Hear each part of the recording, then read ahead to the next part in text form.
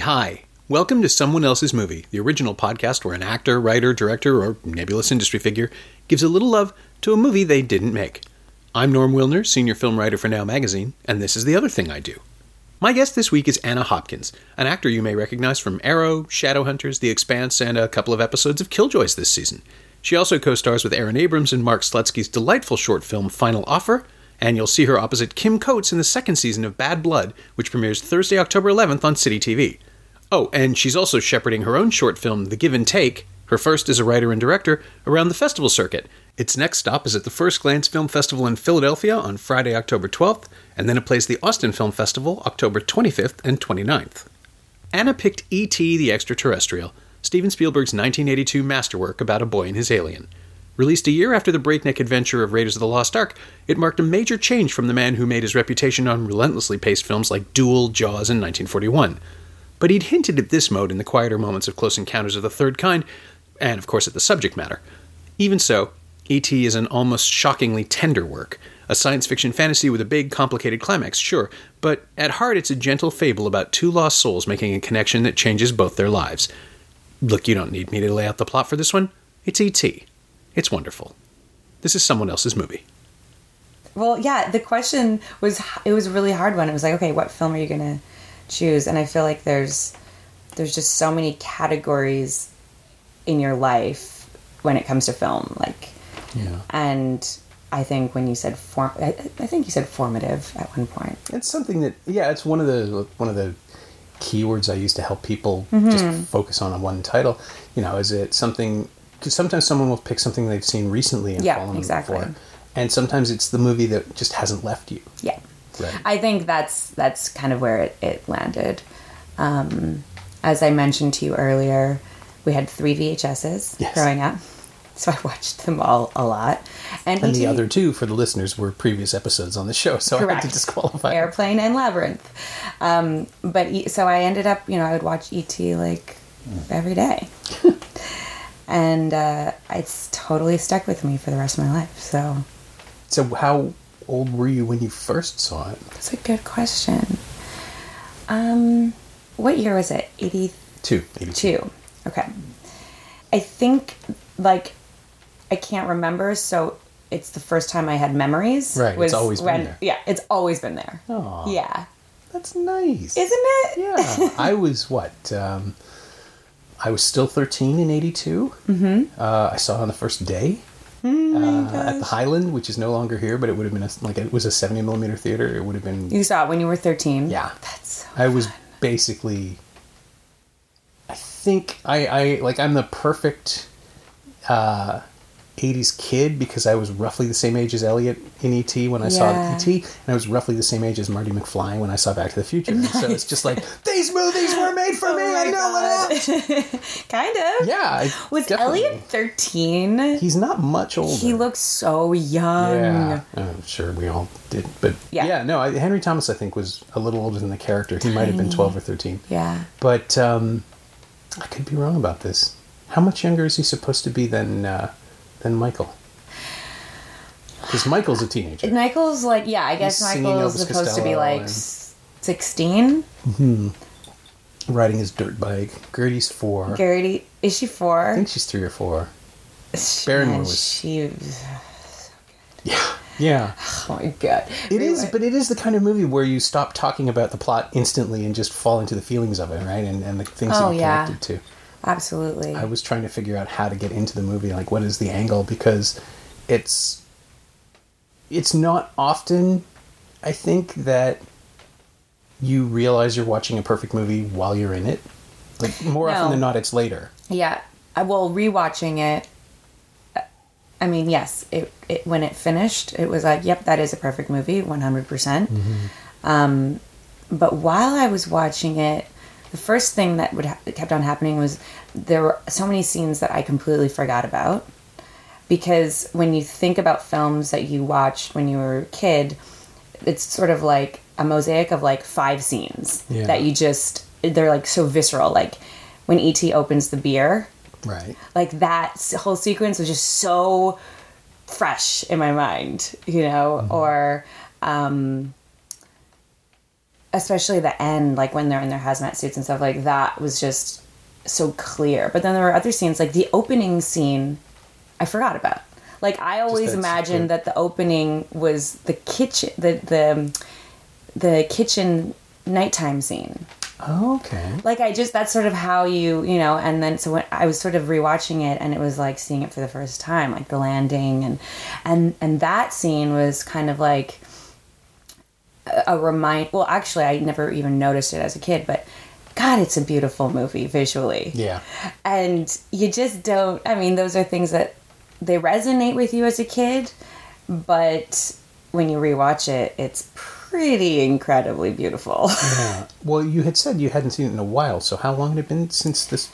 I would say since I was like 11 or 12. And so this is you coming back to it for the first time. Yeah. Oh, wow. Yeah. So, and you're a filmmaker yourself now, so everything else you're going to be thinking about lenses and colors and gels. I was thinking about it all, and I was also thinking about how, like, you know, the short that I did, it was the first thing I kind of wrote, and I wanted to write something that would be accessible for me to try and shoot, and but realizing all these ideas I had were just from this movie. Like, I'm like, crap, you know, which is kind of nice because it's nice realizing inspirations, you know, after the fact, but like, you know, not wanting to show the adults in my film. And then rewatching this, I'm like, oh, right. Of course. You know, it's like such a naive, but yeah. Yeah. But I never caught it. I mean, I didn't occur to me just because the subject matter is so different in your short. It would not I would not have thought, oh, that's from E.T. No. I guess it's interesting how little things sort of manifest. But it was funny. I'm glad we're doing the film because it is really sort of showing how much this film has influenced me and affected me.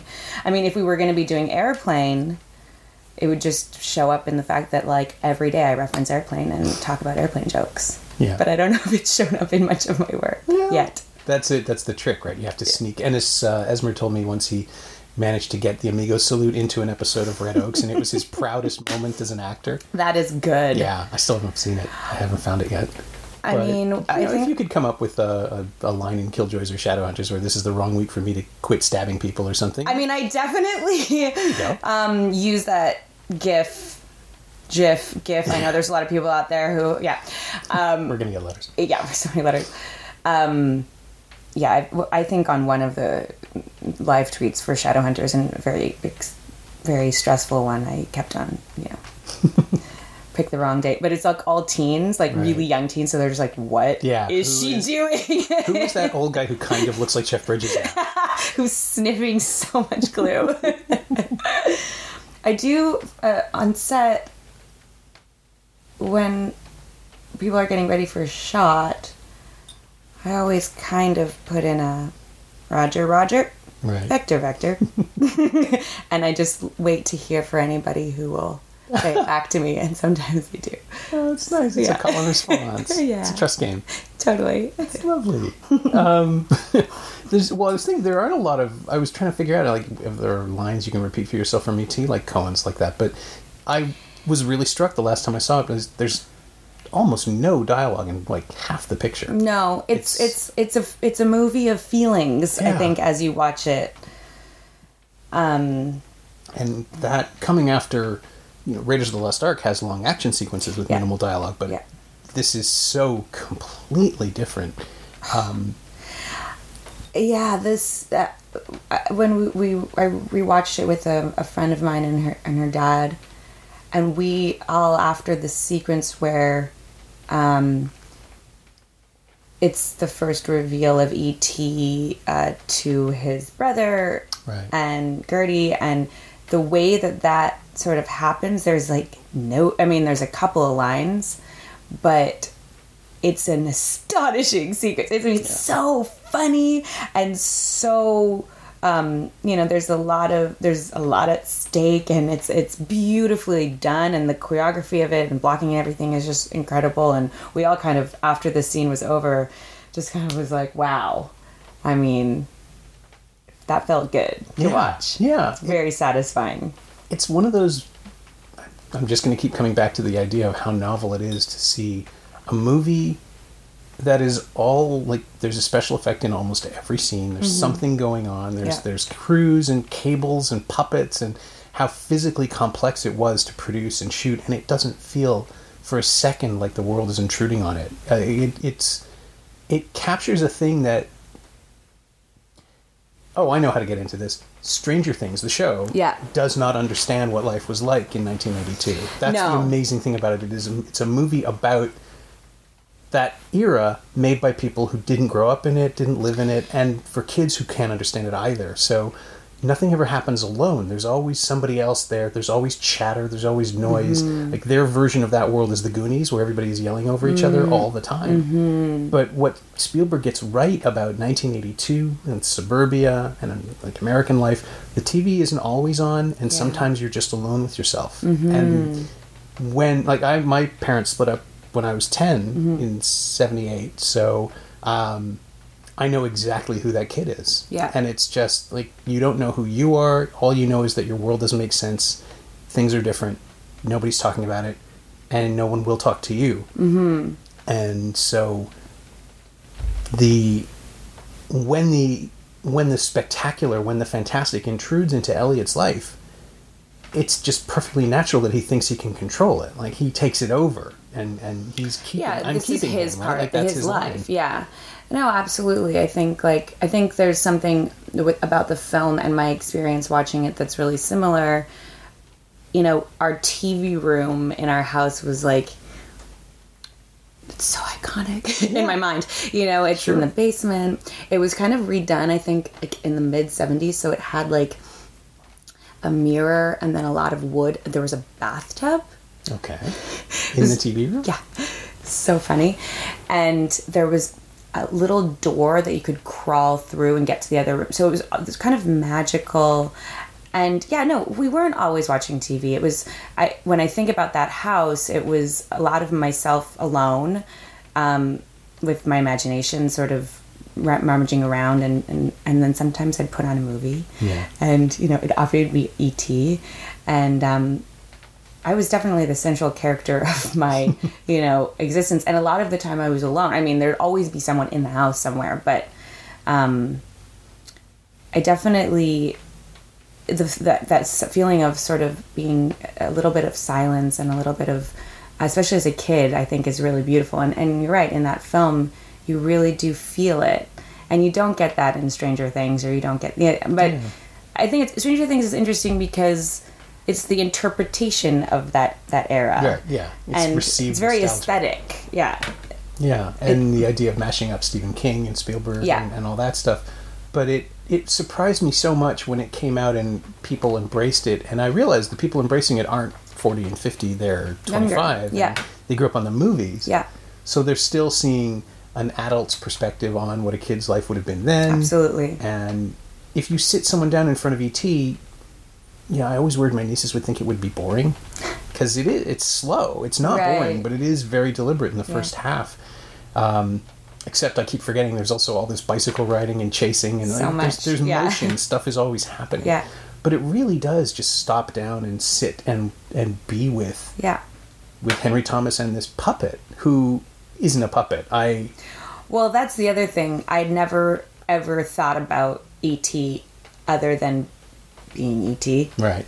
The alien. Yeah, no, I totally get that. Until the last time I watched it, and I was like, wait, what? What the hell is that? Yeah. I never even thought about it, which is so weird. Well, his pupils contract. Why wouldn't they? He's real. He's real. I was at ILM for a thing, a press tour 6 or 7 years ago, and they have him. Oh my God, I need to see that. Yeah. I took some pictures. He's in a case. You can't touch him because people did, and they were touching him. Everybody said, I talked to the person in the room with him. There's a Yoda and an ET, and an R2D2, and you just, oh my God. You come in, and I wasn't the only one. I saw this in everybody else's eyes. You well up a little bit and you go totally silent because you don't want to scare them.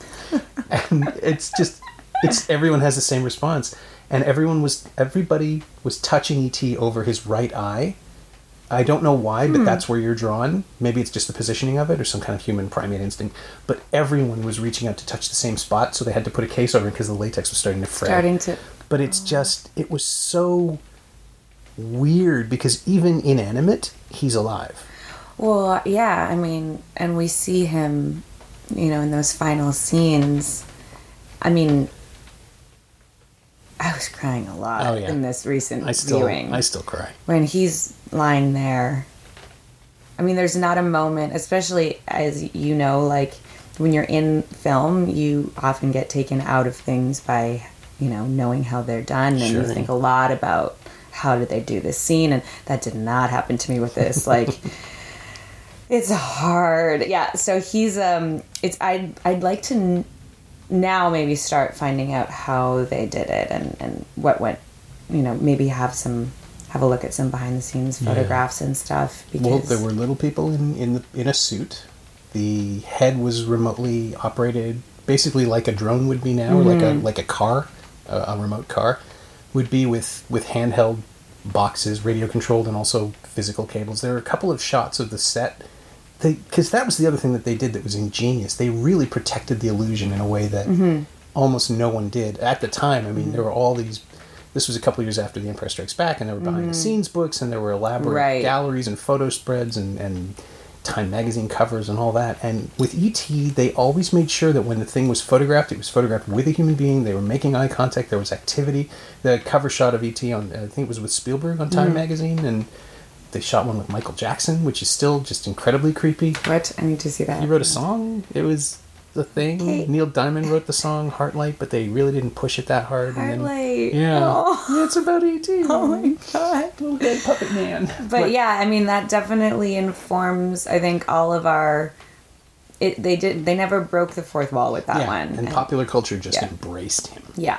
It in a way that it happens now, but it's always. Brought to you by McDonald's. It's always really forced and artificial. And at the time, I mean, Reese's Pieces had a deal with them, and there was all this, but it felt, even though it was coming from the guy who made Jaws and Close Encounters and Raiders and was the single most successful filmmaker in history, I think at that point, it felt like a small little movie that everyone wanted to protect. Well, that's how it feels. Like you're talking about, I mean, I guess at the age that I was watching it, I wouldn't have been just plugged in at all in terms of any promotional aspect to it. I knew nothing about it. I didn't even think I knew that Steven Spielberg directed it when I was a kid. Like, all this thing was a tape that we didn't even have the cover, and it just kept going into the VHS. So it's like an artifact. Totally. And my relationship to it it almost felt secret. Like, it was just this movie. And so, no, I would have never seen...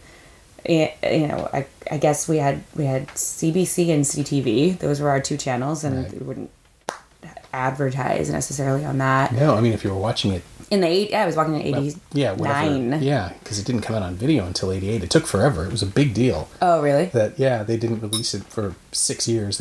Spielberg wanted it to be, and I'm sure Universal wanted it too, to be like a Disney thing that they brought back every 7 or 10 years to introduce to a new generation. And then they very quickly realized that if they released it on video for $30, they would make $30 billion. They're like, okay, let's do that. Yeah, so they rolled it out. I guess we got like the first round. Probably, yeah. And it was a huge deal at the time. It's interesting to hear all this stuff because I know nothing about that. Well, it's okay. There's not much to it, really. It's all just marketing. But, it's you mean true. The production stuff? Well, no, but even the marketing stuff, like, these nowadays, I feel like I know so much around a film. Something that you're waiting for, you're excited for, or something that you loved or didn't love. Like, everything about how it was from the second casting starts, from the second someone's developing the scripts, and so I never really thought about E.T. and I always felt like it was this little film that I secretly watched by myself. But no, it was a huge thing. It was, but you're right, too. It is something that is, like, it's so intimate and delicate and precious. It turns into, I mean, it's just dirt bikes, but it still turns into a full-on chase film. I had 100%. forgotten just how it elevates itself, how it escalates, but it comes back down to this story of a kid and an alien, and with almost no other stakes, right? Like the whole point of their relationship is that the rest of the world goes away. It's almost, I mean, it is a love story, but it's almost romantic. You know, Oh, yeah. really, I like in the end when they're saying goodbye. What does he say? I'll be right here. I'll be right here. Oh my! I know it's incredibly powerful. Yeah, it's really beautiful. And the thing that I forgot between viewings, and I think it's been at least probably 5 or 10 years since between my last viewing and my most recent viewing, and I forgot how not sophisticated, because of course it is. It's Spielberg. He's going to make get all the shots are at kid's eye level, and there's like the first time you see a car, it's the exhaust pipe, and just these beautiful choices of framing and boxing off part of the screen to protect something just subconsciously, and then going really big during the scene, during the beer scene where E.T. gets drunk and Elliot picks up on it, and like that's a massive, complicated. All the frogs running away. Oh my god! Incredibly busy. Yeah, when the little girls sort of when they kiss, right, and they're standing. That's Erika Eleniak from, like, I think Baywatch, right? And she's in Under Siege. That was the first time I saw her in anything. That's hilarious. And it's just good casting, right? He knew he could get people to do this stuff. Yeah. But then it comes back. Then it collapses itself back down again and opens up again when E.T. gets sick and Elliot goes looking for him on the huge Halloween scene, and you never like I every time I saw a big sequence like that, it's like, this is the same movie? I don't remember anything this massive. I just remember small things. Yeah, like that's exactly. Scenes in closets, scenes in kitchens, scenes in the outside, like that the dog was exactly house. my reaction to when I rewatched it. I had completely forgotten about the frogs. Yeah. And then also the Halloween sequence. Yeah. I completely forgot about it. Yeah, they hide in there somehow. And just because, even though they're important to furthering the plot and moving story, they're not about Elliot and E.T. together, right? Yeah. Like, Elliot and E.T. are together at Halloween, but E.T.'s under a ghost costume, so they're not physically... It doesn't scan the same way. Yeah. And then there is a huge story going on, and the movie doesn't care. No. I guess. Like, it's really more about, like, Melissa Matheson's script just wants to focus on the relationships. Yeah. And this family that has this thing going on that they don't like, Elliot clearly doesn't understand what's happening. No. But he has, what I love about what became so clear again, like, it's funny when I watched it as a kid, it was his response to E.T. was very normal. Sure. Like, well, of course that's what you would do. But watching it as an adult, you realize how beautiful it is when the perspective of a child and a child's instincts when it comes to the things that matter. Yeah. Like caring for somebody and protecting somebody that you love, or loving somebody quickly. And it was, and Elliot, what's his name? Henry Thomas. Is, I mean, I think I've watched his audition tape as many times as I've watched E.T. because as an actor, you love watching stuff like that. But he was just, him as a person, you can tell, loved easily. And that's what Elliot was. And I think as a child, that's very natural. And so I think when kids watch it, I think they're connecting on that level. Whereas what's interesting with when it's an adult is you're saying, oh, wow, it should be like that. But it's not. No, and you can think of a million reasons not to. Absolutely. And that's, weirdly, we don't... I was trying to figure out... It's conscious to keep the focus on the kids as much as possible, but Dee Wallace Stone gets so much time, so much more time than I remembered. Right. Because she's so present in their lives, and she's being shut out, and she plays that for the reality of it instead of, a comedy mom role, or we see her cry almost as soon as we meet her. She's crying over the sink with the dishes, and it's just so much is going on, and it's necessary plot-wise to explain why she doesn't notice all this stuff, but it's also, as an adult, it's heartbreaking. It's really heartbreaking. To watch this woman alone with 3 kids and chaos that she doesn't understand, and how her life is just completely derailed, and then that's even before the army shows up. Right, until the very end. But, yeah, and I also loved, the dynamic within the family, that they're trying to protect her as well. Why did you bring up Mexico in that opening? And it's a beautiful, she was great. I forgot about her too. I mean, I remembered one scene with her, and it was really that opening, but rewatching it, I mean, Elliot is like trying to protect her too. It's an interesting dynamic. It's I've said this, it came up somewhere when we were talking about Close Encounters somewhere, that the amazing thing about that film is that there are no villains. There's just people who don't talk to each other, and all these separate groups, including the military, that just, if they simply said what they knew, there would still be issues, but there wouldn't be adversarial relationships. Right. E.T. doesn't have a bad guy either. We think it does. No. But that's the amazing mislead, right? Because of the limited perspective, because we only know what E.T. or Elliot knows. Yeah. And so when Peter Coyote shows up, they call him Keys in the script. They never give him a name, this poor guy. And when his face is finally revealed, it's just like, oh, he's sad. He's got stuff. Well, that's what was so interesting too, is that I always remembered, the government, right, and the army and those doctors as being, the villains and the antagonists. But now when you rewatch it, they're trying to help. Yeah. And it's in the wrong way.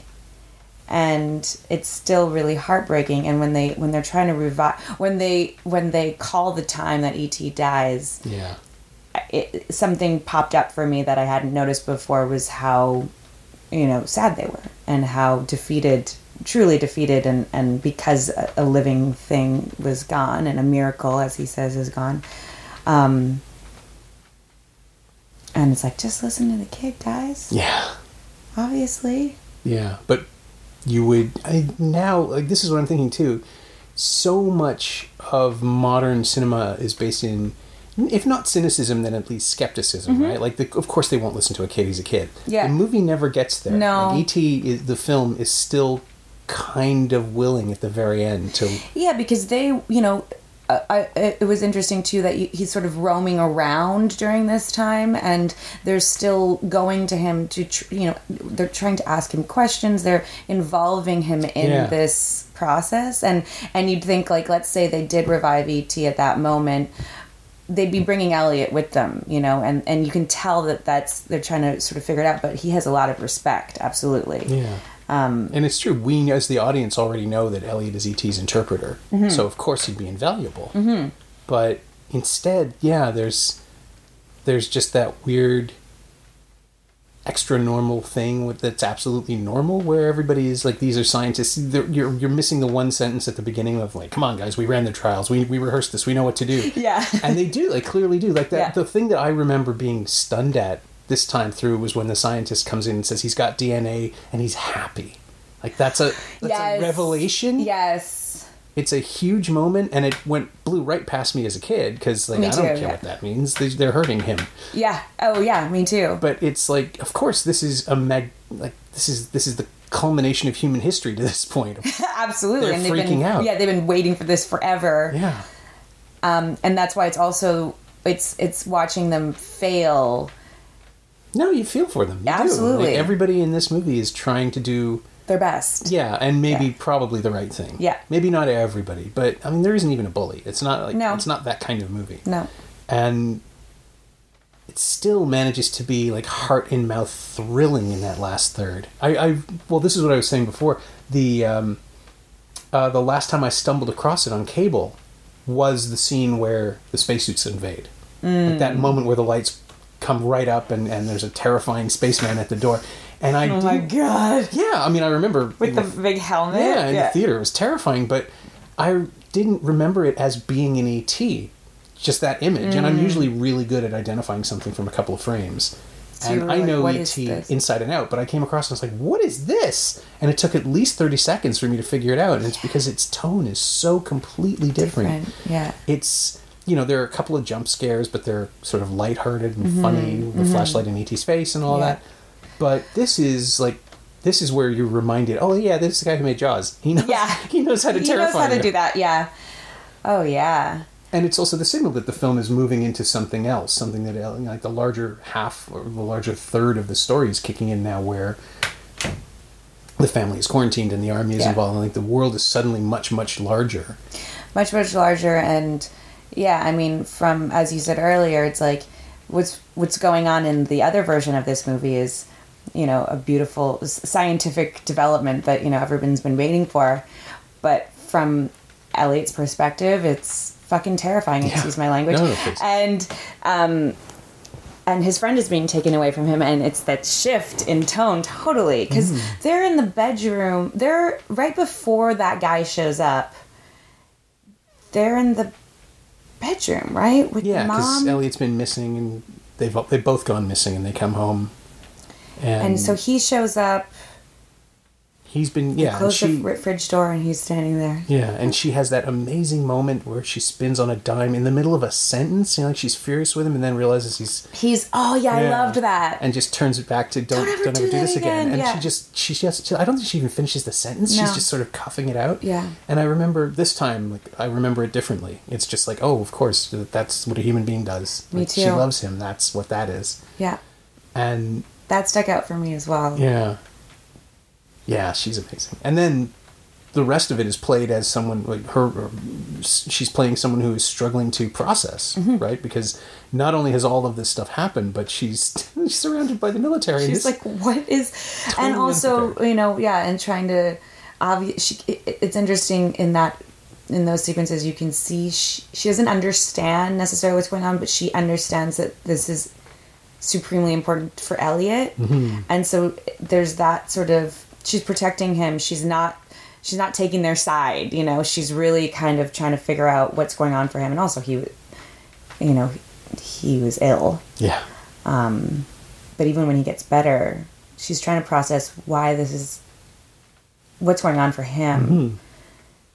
Yeah, it's just she's completely in the moment, even more than the kids are. She's just making decisions on the fly and stumbling through it. And it's one of those movies where I think, he's talked about the ending of Close Encounters not sitting right with him now because there's no way Roy would leave his family. But when you're younger, that's the movie you make because it's about the adventure and you don't really understand what having a family is. This is just 5 years later and he's already... it's so sophisticated. Fully aware of that bond, yeah. Well, yeah, because the way that Elliot and E.T. are written, as their relationship is... That's somebody who profoundly understands love and family and the importance of those feelings, for sure. Yeah, it's just such a... I mean, I know why Gandhi won Best Picture that year and why he didn't win the Oscar until Schindler's List, but it really is, it's one of the... It's such a unique and special film. It sounds dumb to even have to say it out loud, but it's in danger of disappearing. I think absolutely, yeah. Well, I'm just so happy that I got to rewatch it for this because it can kind of just live in your past, and you just say what you need to say about it. It's one of the best films ever. It's unique. I mean, we gotta see it on a big screen somewhere in town or something. I mean, especially for kids. I'm trying to think if we've ever screened it for the Now Free Flicks program. I don't know that we ever did. Maybe we should. We will. Maybe we can do that over Christmas or something. That. But yeah, it would be great. And the re-release in 2002, the 20th anniversary that they did was, a well-meaning abomination. They took the guns out and did you ever see that? No. Yeah, it's on that. It's on this 2-disc DVD set. What did they do? That's the reason I still have it. So they recut it slightly to make it suitable for contemporary audiences. And so what they did was there's a couple of small edits to the soundtrack. Elliot doesn't say penis breath anymore. That's my favorite line. fine. And it's a terrible insult. But it's so perfect for a kid. I mean, that was one of the other things that I like remained so clear in my head was that insult. And how could they take that out? Yeah, well, they took that out, and then this is the more infamous thing. Digitally, they replaced the guns with walkie-talkies. So there's only one shot. Which it's the gun? scene, When was there a right? gun? It's the trigger for the flying sequence during the chase. Okay. Elliot sees the guns. He sees two FBI guys come out of a sedan, blocking them at the bottom of the hill. Yeah. And the kids are all on their dirt bikes coming at them. And there's a snap zoom. Its frames are dropped to make it more immediate, and Elliot registers the shotguns. Right. And his terror is what triggers E.T. to save them. Right. But it was gone. It was just like they're holding walkie-talkies, and it's an incredibly awkward digital fix that doesn't make it into any subsequent restoration or the Blu-ray or the 4K discs. I hope not. No, they went back to the originals. I mean, what's wrong with seeing fear from guns that are not being shot? Well, I think it was right after 9/11, and everybody was just nervous about everything. Yeah. And it's, again, those retrospective choices. Oh, well, if I was making the movie now, I wouldn't have done that. So, well, you didn't, though. You made it then, and that's what it is. Yeah. It's also got to be legitimately terrifying. Absolutely. He has to be afraid of them. I mean, also, as you say, it's what makes E.T. make a bicycle fly. Yeah. We need something. Yeah. And it is great. Even though we've already seen him do it, it's still so thrilling. And again, I don't think we've mentioned John Williams yet, but his score is just so important to that. And again, I always say this about his stuff. You don't need the dialogue for most. I've ended up accidentally watching Indiana Jones and the Temple of Doom twice without any sound.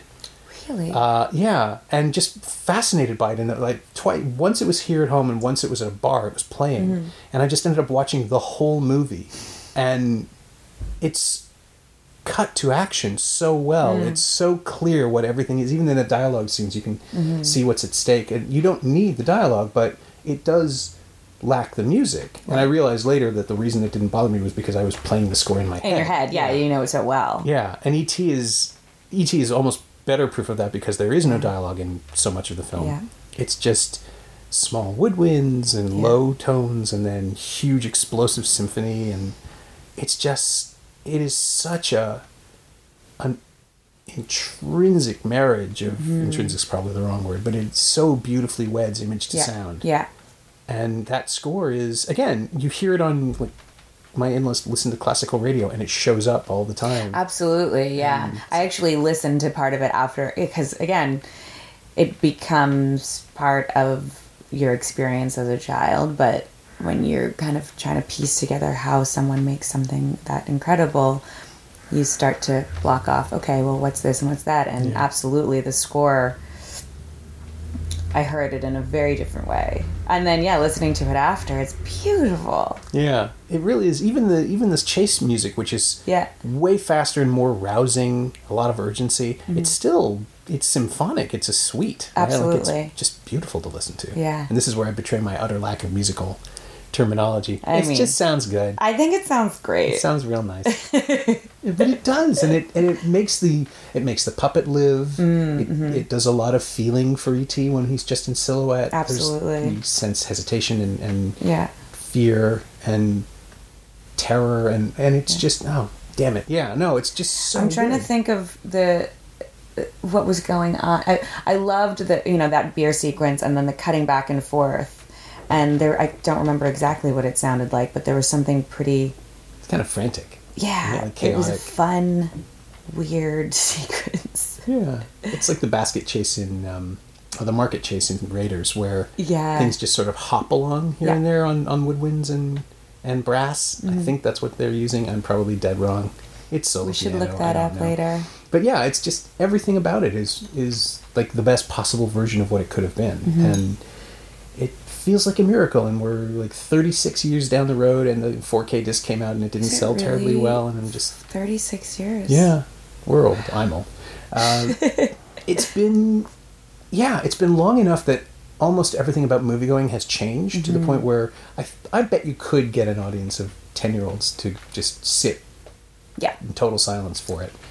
Absolutely. But no one thinks they will. So everything else is bright colors and busy activity. And I mean, the first hour of this film is so calm and thoughtful. Yeah. In a way that children's films aren't supposed to be. And you know, really, it's not a film for children. It's a film for anybody who remembers what it was like to be a child. Yeah.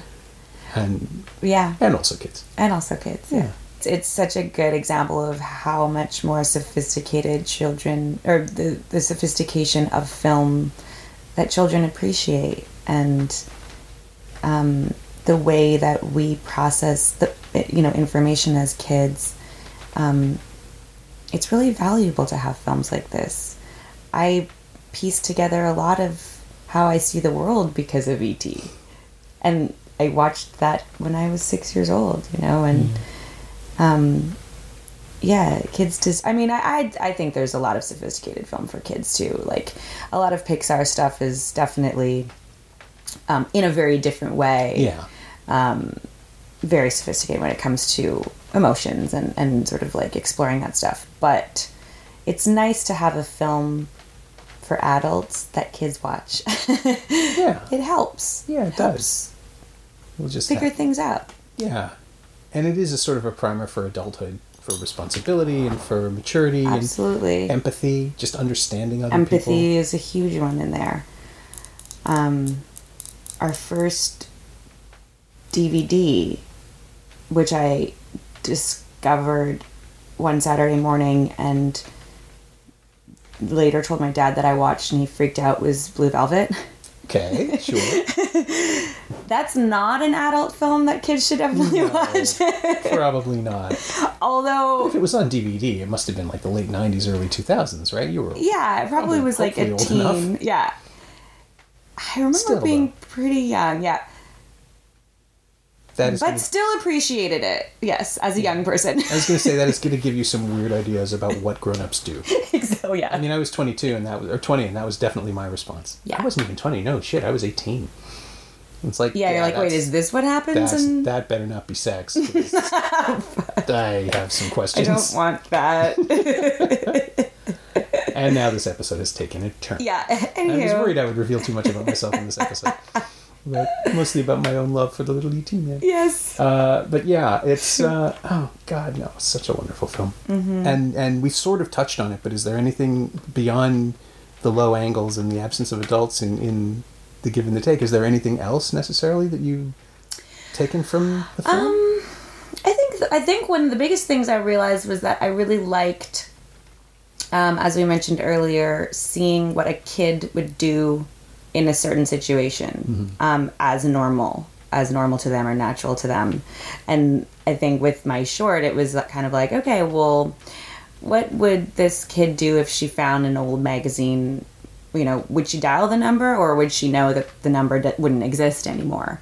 And she'd probably dial it. And then, she'd chat with somebody for a while. And, I just wanted to sort of see what a kid would do naturally without asking all the questions and analyzing things that we all do, every second of the day. Right. And I noticed that the way that Elliot sort of navigated through this was something that I really appreciated.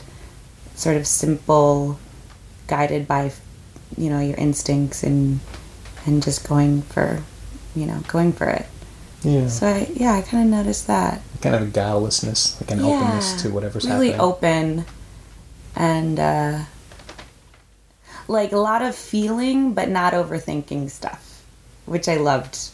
It was so clear with Elliot as you watch, like he's following his instincts, and they're beautiful instincts because he's a child, and it's amazing.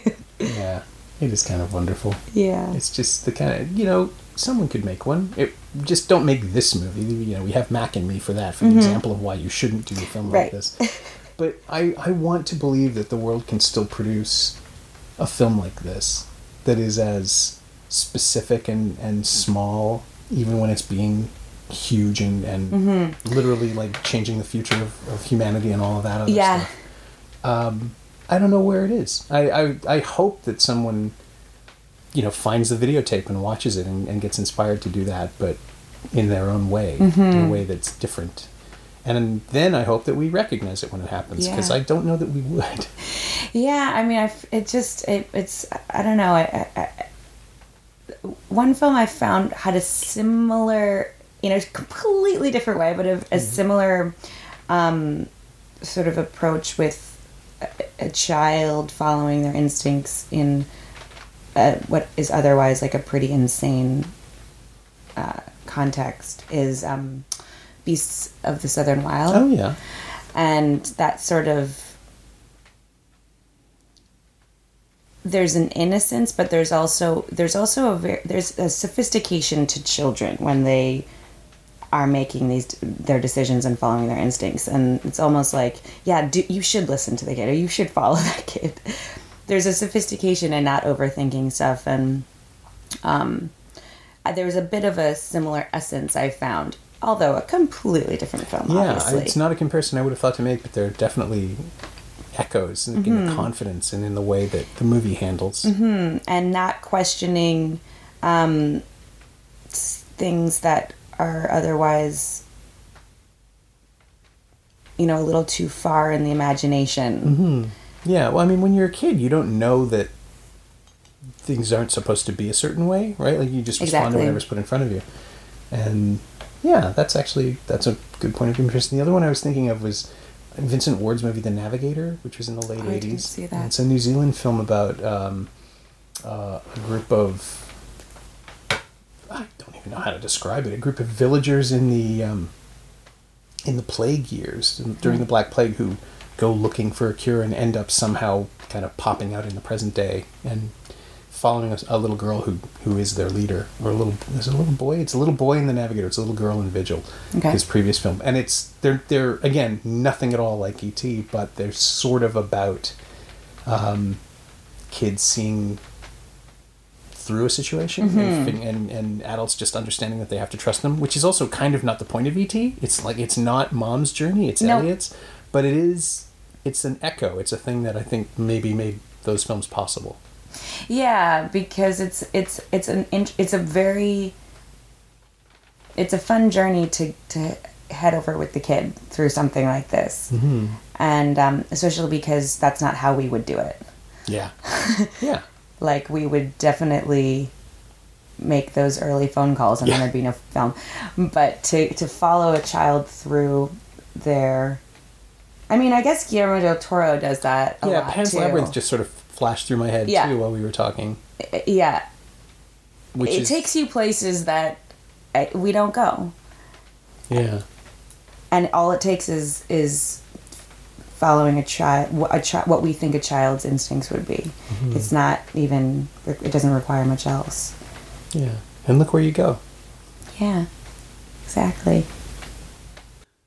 My thanks to Anna Hopkins, who you can see in the second season of Bad Blood when it returns Thursday, October 11th on City TV. You should also watch her torment Aaron Abrams in Mark Slutsky's short film Final Offer, which you can find on Vimeo.com under the staff picks. It's pretty cool. And keep an eye out for Anna's short film, The Give and Take, at a festival near you. If you're in Philadelphia, it's screening at the First Glance Film Festival Friday, October 12th, and if you're in Austin, you can catch it at the Austin Film Festival, October 25th and 29th. You can find Anna on Twitter at AnnaBananaHops, all one word, and you can find E.T. the Extraterrestrial on 4K, Blu-ray, and DVD from Universal Studios Home Entertainment. It's also available on iTunes and Google Play. As always, you can find me on Twitter at Norm Wilner and elsewhere on the internet at NowToronto.com. You can also find this podcast on Twitter at Semcast, SEMcast, and on the web at SomeoneElse'sMovie.com. If you feel like leaving a review on iTunes or Apple Podcasts or wherever you enjoy the show, that would be greatly appreciated. Every little bit helps, it truly does. Thanks for your support, and thanks for listening.